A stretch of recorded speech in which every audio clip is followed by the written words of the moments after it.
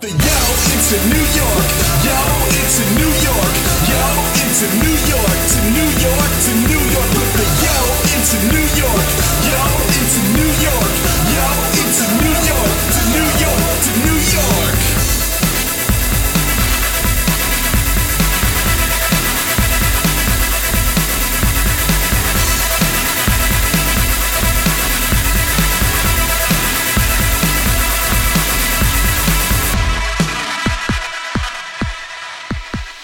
And welcome to Crash Chord's Autographs. In revisiting Nerdcore, Matt pays a personal visit with one of its legends, MC Lars, for this rare face-to-face interview held in a tour van following Lars' concert with MC Chris and Spose. Amidst promotions, origins, and talk of an upcoming album, Matt prods into Lars' songwriting process and the work that goes into deciding upon samples. Along with some comments on the YouTube generation and some pointed advice for rising artists, here's presenting Matt Storm and MC Lars. So I'm sitting here with the man, the myth, the legend, MC Lars. Well, we're in the van. We just played a show, and I'm very pleased to hang out with you. Thank you for waiting as we lifted all the gear out. Oh, it was my pleasure. Thank you for putting on an awesome show. It's a pleasure to have you on my show. I've heard a lot about you. I've talked to a lot of other nerdcore rappers, and your name kind of always comes up as like one of the nerdcore rappers. You and Damien kind of come up all the time. I know you said you started out in punk bands.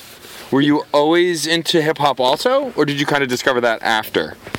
You know, I had a very interesting relationship with hip hop because, like, I remember when I was 11, my friend let me borrow the Snoop Dogg tape, and my mom heard it, and she was like, "You can't listen to this." So it was like the skit at the beginning, we're in the bathtub, and he's like, "You don't love me, you just love my doggy style." And I'm like, "Mom, I love it for the music." She's like, "You're 11." So she did something which is known as good parenting, and wouldn't let me listen to it. So I kind of got, hip hop was this forbidden fruit. And then I went to college, and it was like I was doing punk rock stuff, but it just didn't get the same reaction. Like, I'd book college shows, and I'd play with my punk band, and then I'd do my rap stuff, and that people liked. And so it was like, oh, there's something to it. And that was like 2003, and then that was like the year, like, Atmosphere and all those guys, Sage Francis, everything, the emo indie rap became big. So I was like, there's something to it. So I coined the term, okay, well, if they're doing emo rap, I can do post-punk rap with my laptop. And here we are. And then I managed to turn into a career.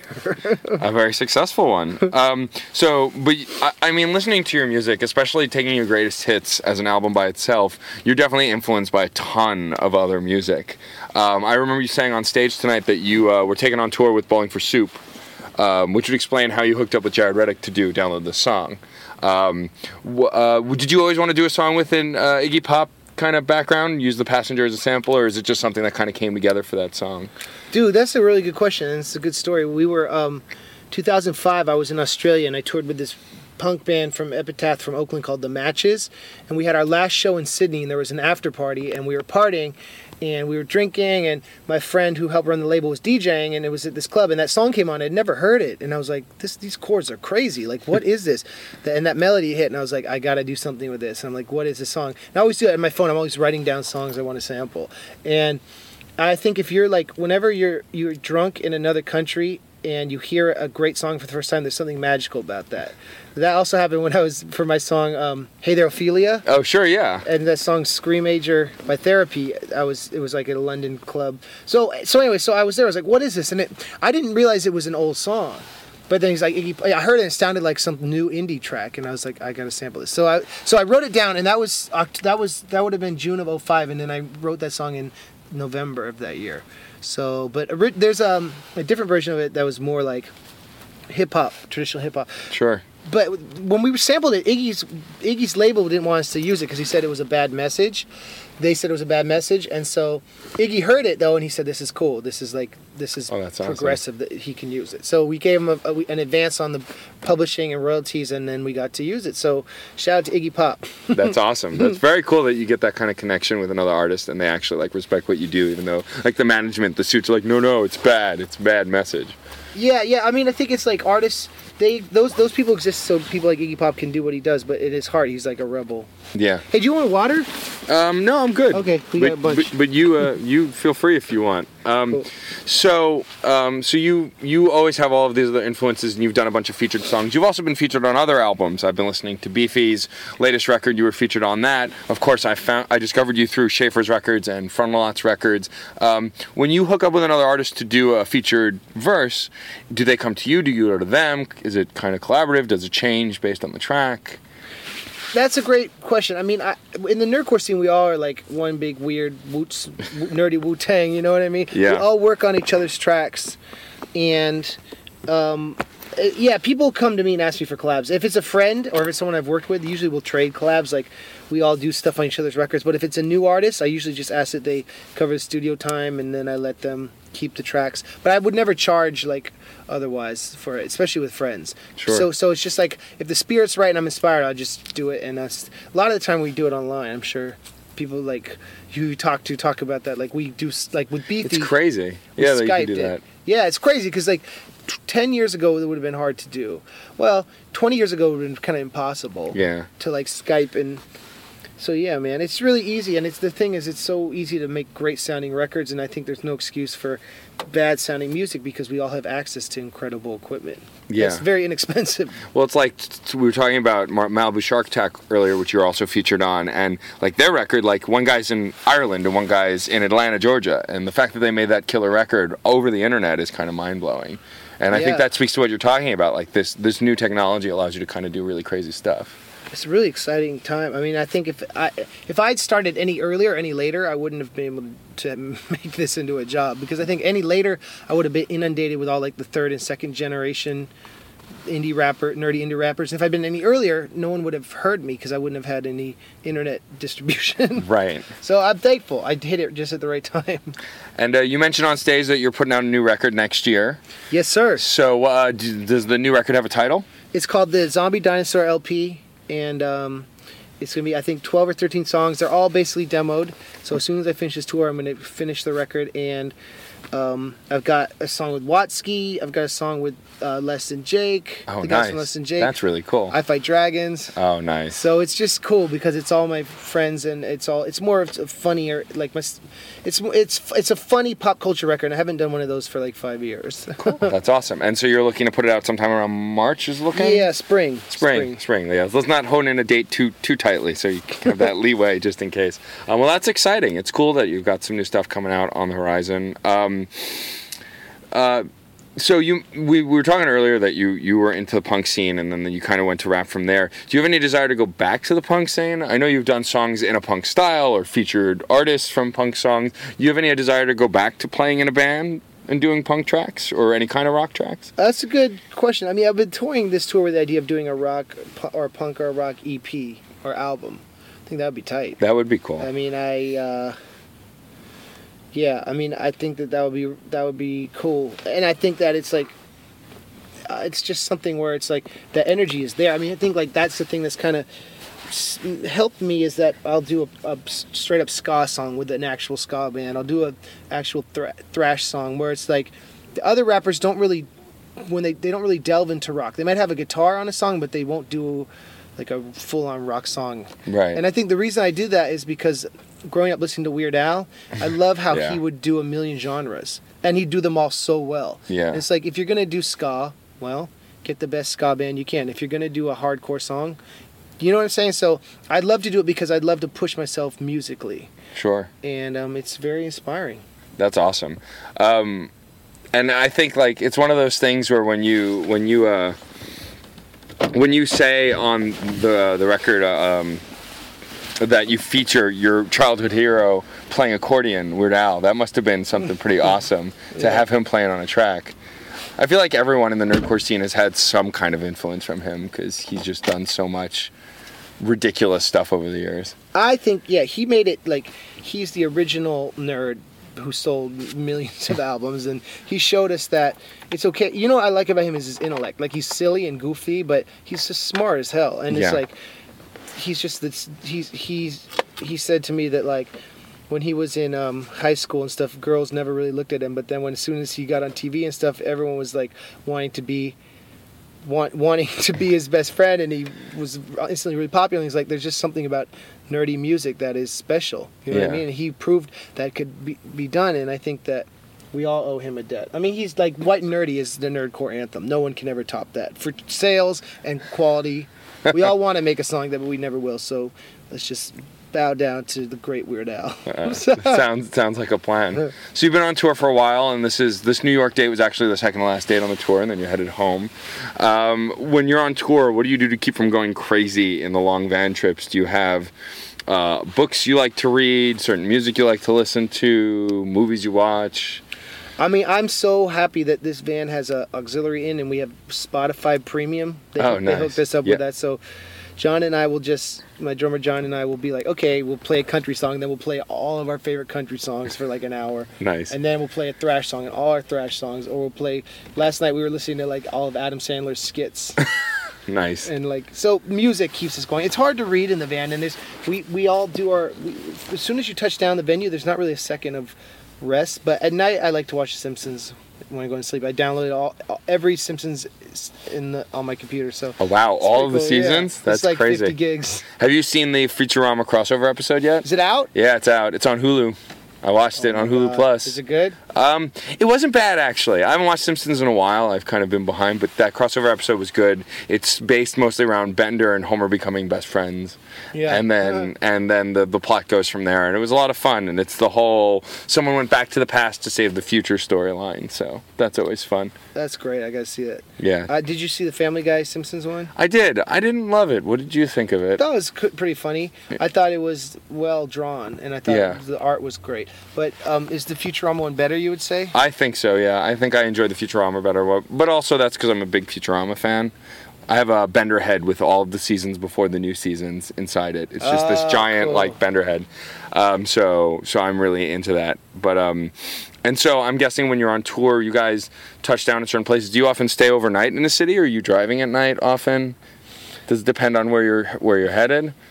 Yeah, man. I mean, this tour's been kind of punk rock because we've done this thing where we probably wouldn't do it next tour, where you leave the town, you drive. We had a third guy who went home that's a long story, but you drive like 4 hours, then we find a Walmart parking lot in the middle of like nowhere, and just tilt the seat back, and then Brendan made a bed out of the back with all the hoodies, oh, nice. And just sleep in the van. And we did that maybe 7 times, but then it got really cold, so usually we stay with friends or we'll get a hotel.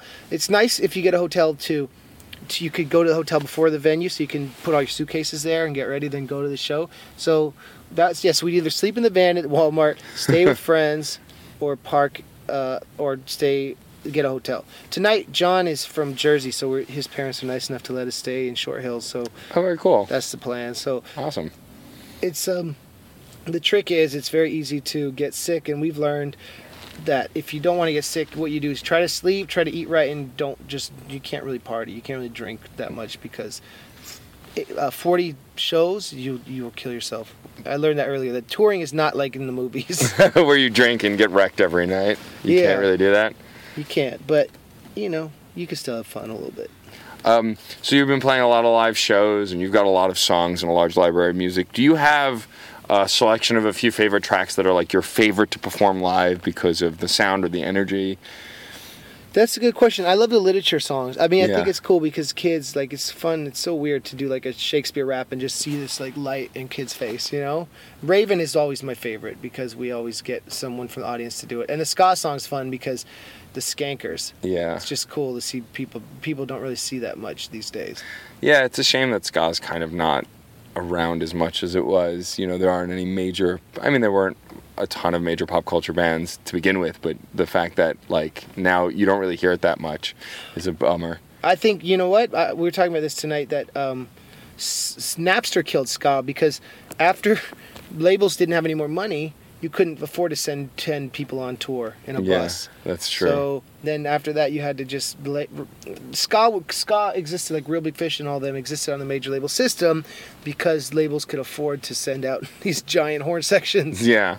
It's funny too, because growing up in Staten Island, I remember there were tons of ska bands in Staten Island growing up, and like they played local venues, and like I saw them all the time. And then like somewhere around the early to mid 90s, it just stopped. Like I stopped seeing them anywhere. And then by the 2000s, they were like, it felt like there were none anymore. It was kind of a bummer, because I mean any genre where you can dance and kind of rock out is kind of like, I love that, I do too, and I love that it's like the anti-emo genre. Yeah. It's so fun.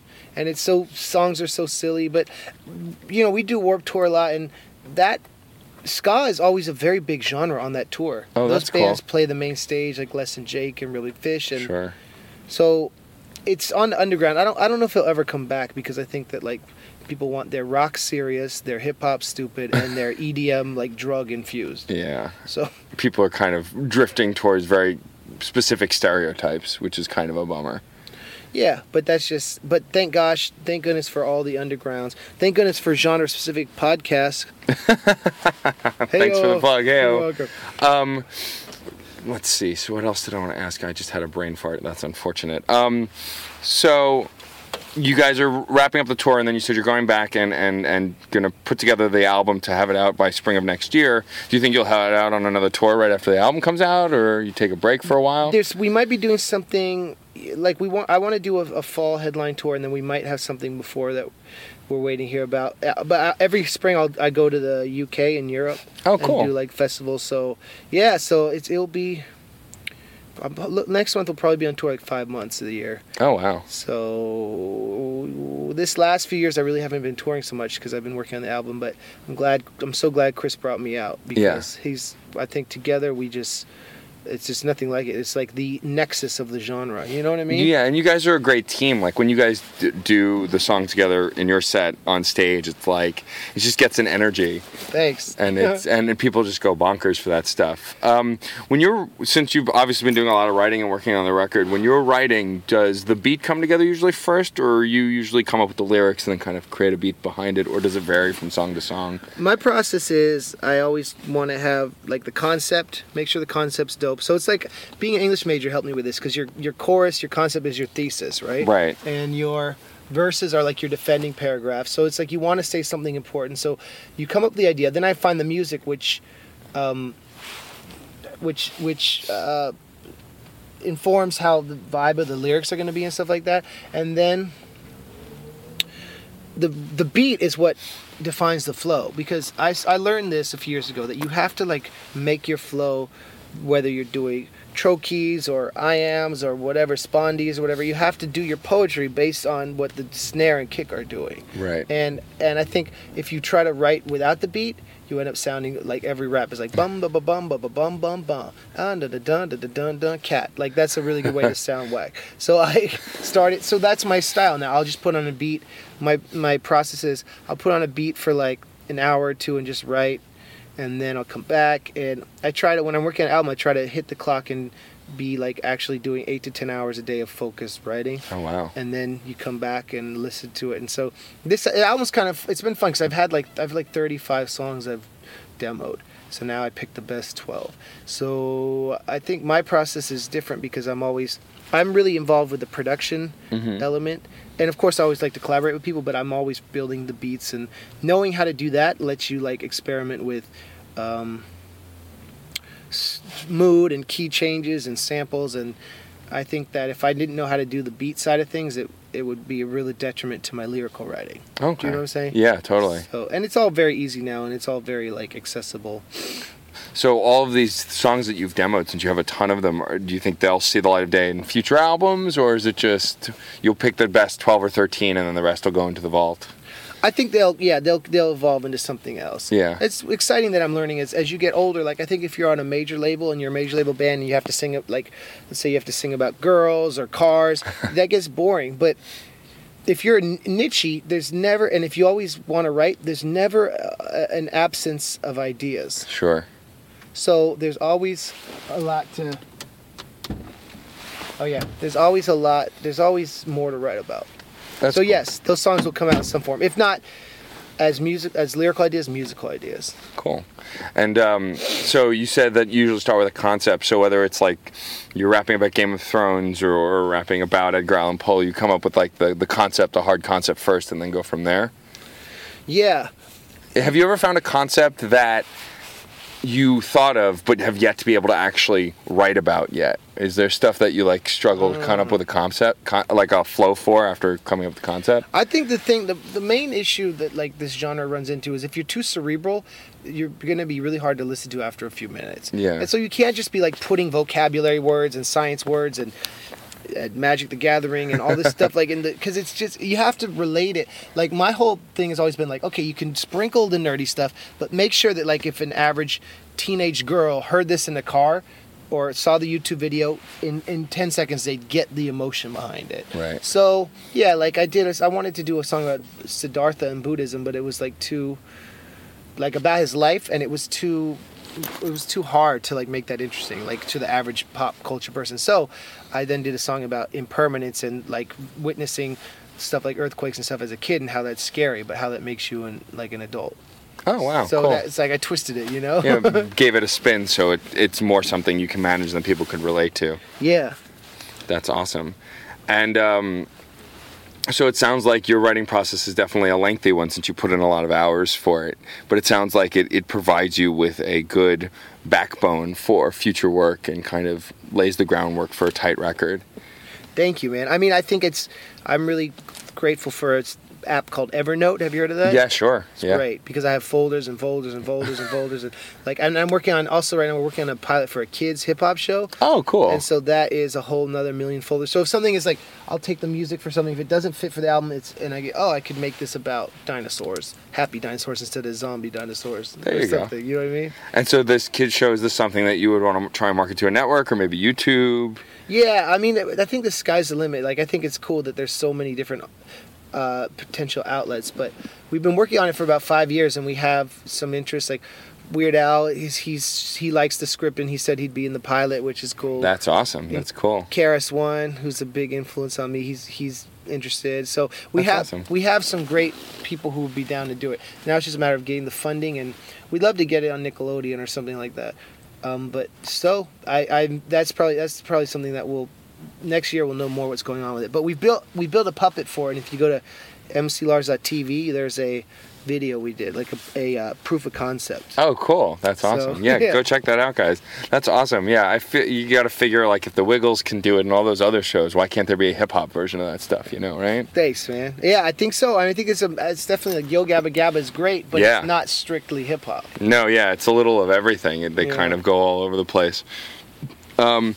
If you had to pick, and this is always a tough question to answer, I find, when I ask artists, but I always like to try. If you had to pick one record that kind of is like your biggest influence or your favorite record of all time by another musician, do you have any idea what that would be? Could you pick just one record that was your biggest influence coming up? I think Miles Davis' Kind of Blue is would be my choice. Yeah. Because I used to play jazz guitar in high school before I started doing punk, and learning about modes and chords and like how the 1-3-5, the chord structure and polyrhythms and scales, like that taught me, studying the notes on that album and how you can so easily change the feeling of something by just changing a certain part of the scale. Mm-hmm. That album taught me about that and taught me how to manifest emotion through your playing and through your musicality. So yeah, that is my favorite record of all time. And it's not, and I did a song on my Christmas EP from a few years ago where we sampled him,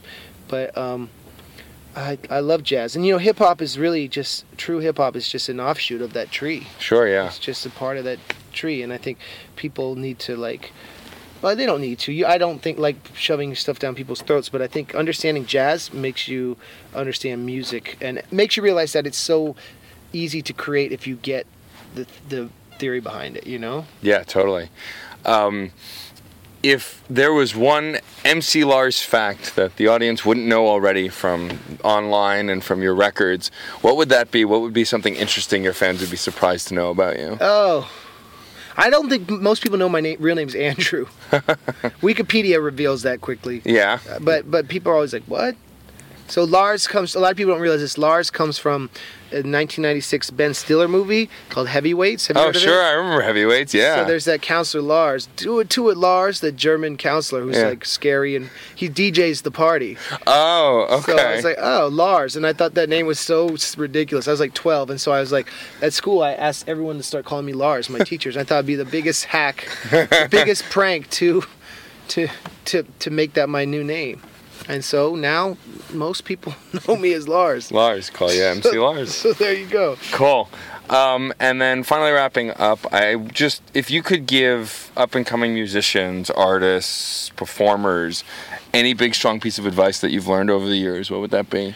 I think the 4 things you need to succeed, and I think Watsky's definitely done this, and all the new rappers and all Mac Lethal, the 4 things you need to succeed are great records, an interesting story, like what's this person from, why did they get into music, an incredible live show, figure out a way to make your presentation great and learn how to be a great performer, and you only learn to do that from doing open mics for years and playing for years and years and years, and dope YouTube videos that you can do for cheap, and sometimes a better concept is better than a high budget video. Yeah. So if you have those 4 things and you really work hard and find a way to do it and start when you're like as young as possible, then you'll have a pretty good shot. If you have talent, you have a pretty good shot of making a name for yourself. And I think the internet is so cool because it's democratized everything.